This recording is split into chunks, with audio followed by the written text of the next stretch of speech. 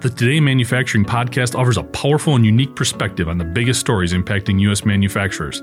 Anna Wells, David Manti, and Jeff Ranke apply their experience as editors of industry-leading brands Manufacturing.net and Industrial Equipment News in providing in-depth analysis of the latest headlines. Their insight, along with a mix of humor and human interest, makes Today in Manufacturing a go-to source. Keep pace with supply chain challenges, electric vehicle developments, labor struggles, robotics, and more by listening, downloading, and subscribing to the Today in Manufacturing podcast.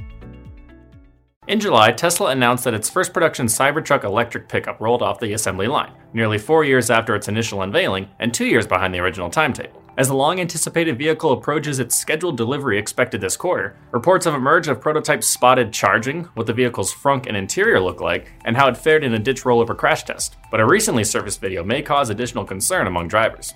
Electric reported that a dashcam video captured a sequence in which a wheel cover from a Cybertruck test vehicle detached, soared into the air, and landed on a busy San Francisco freeway. The video showed the wheel cover detaching from the Cybertruck and landing in front of another car that appeared to run over it.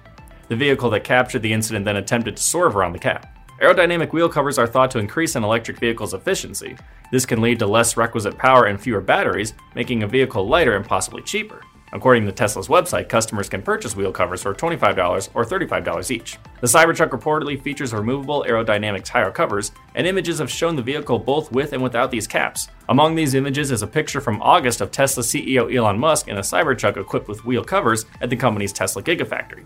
The cause of the incident remains uncertain, but Electric suggested that a loose connection might have contributed to the detachment, potentially stemming from a design flaw in the attachment point or a complex attachment process. I'm Nolan Beilstein, this is Manufacturing Now.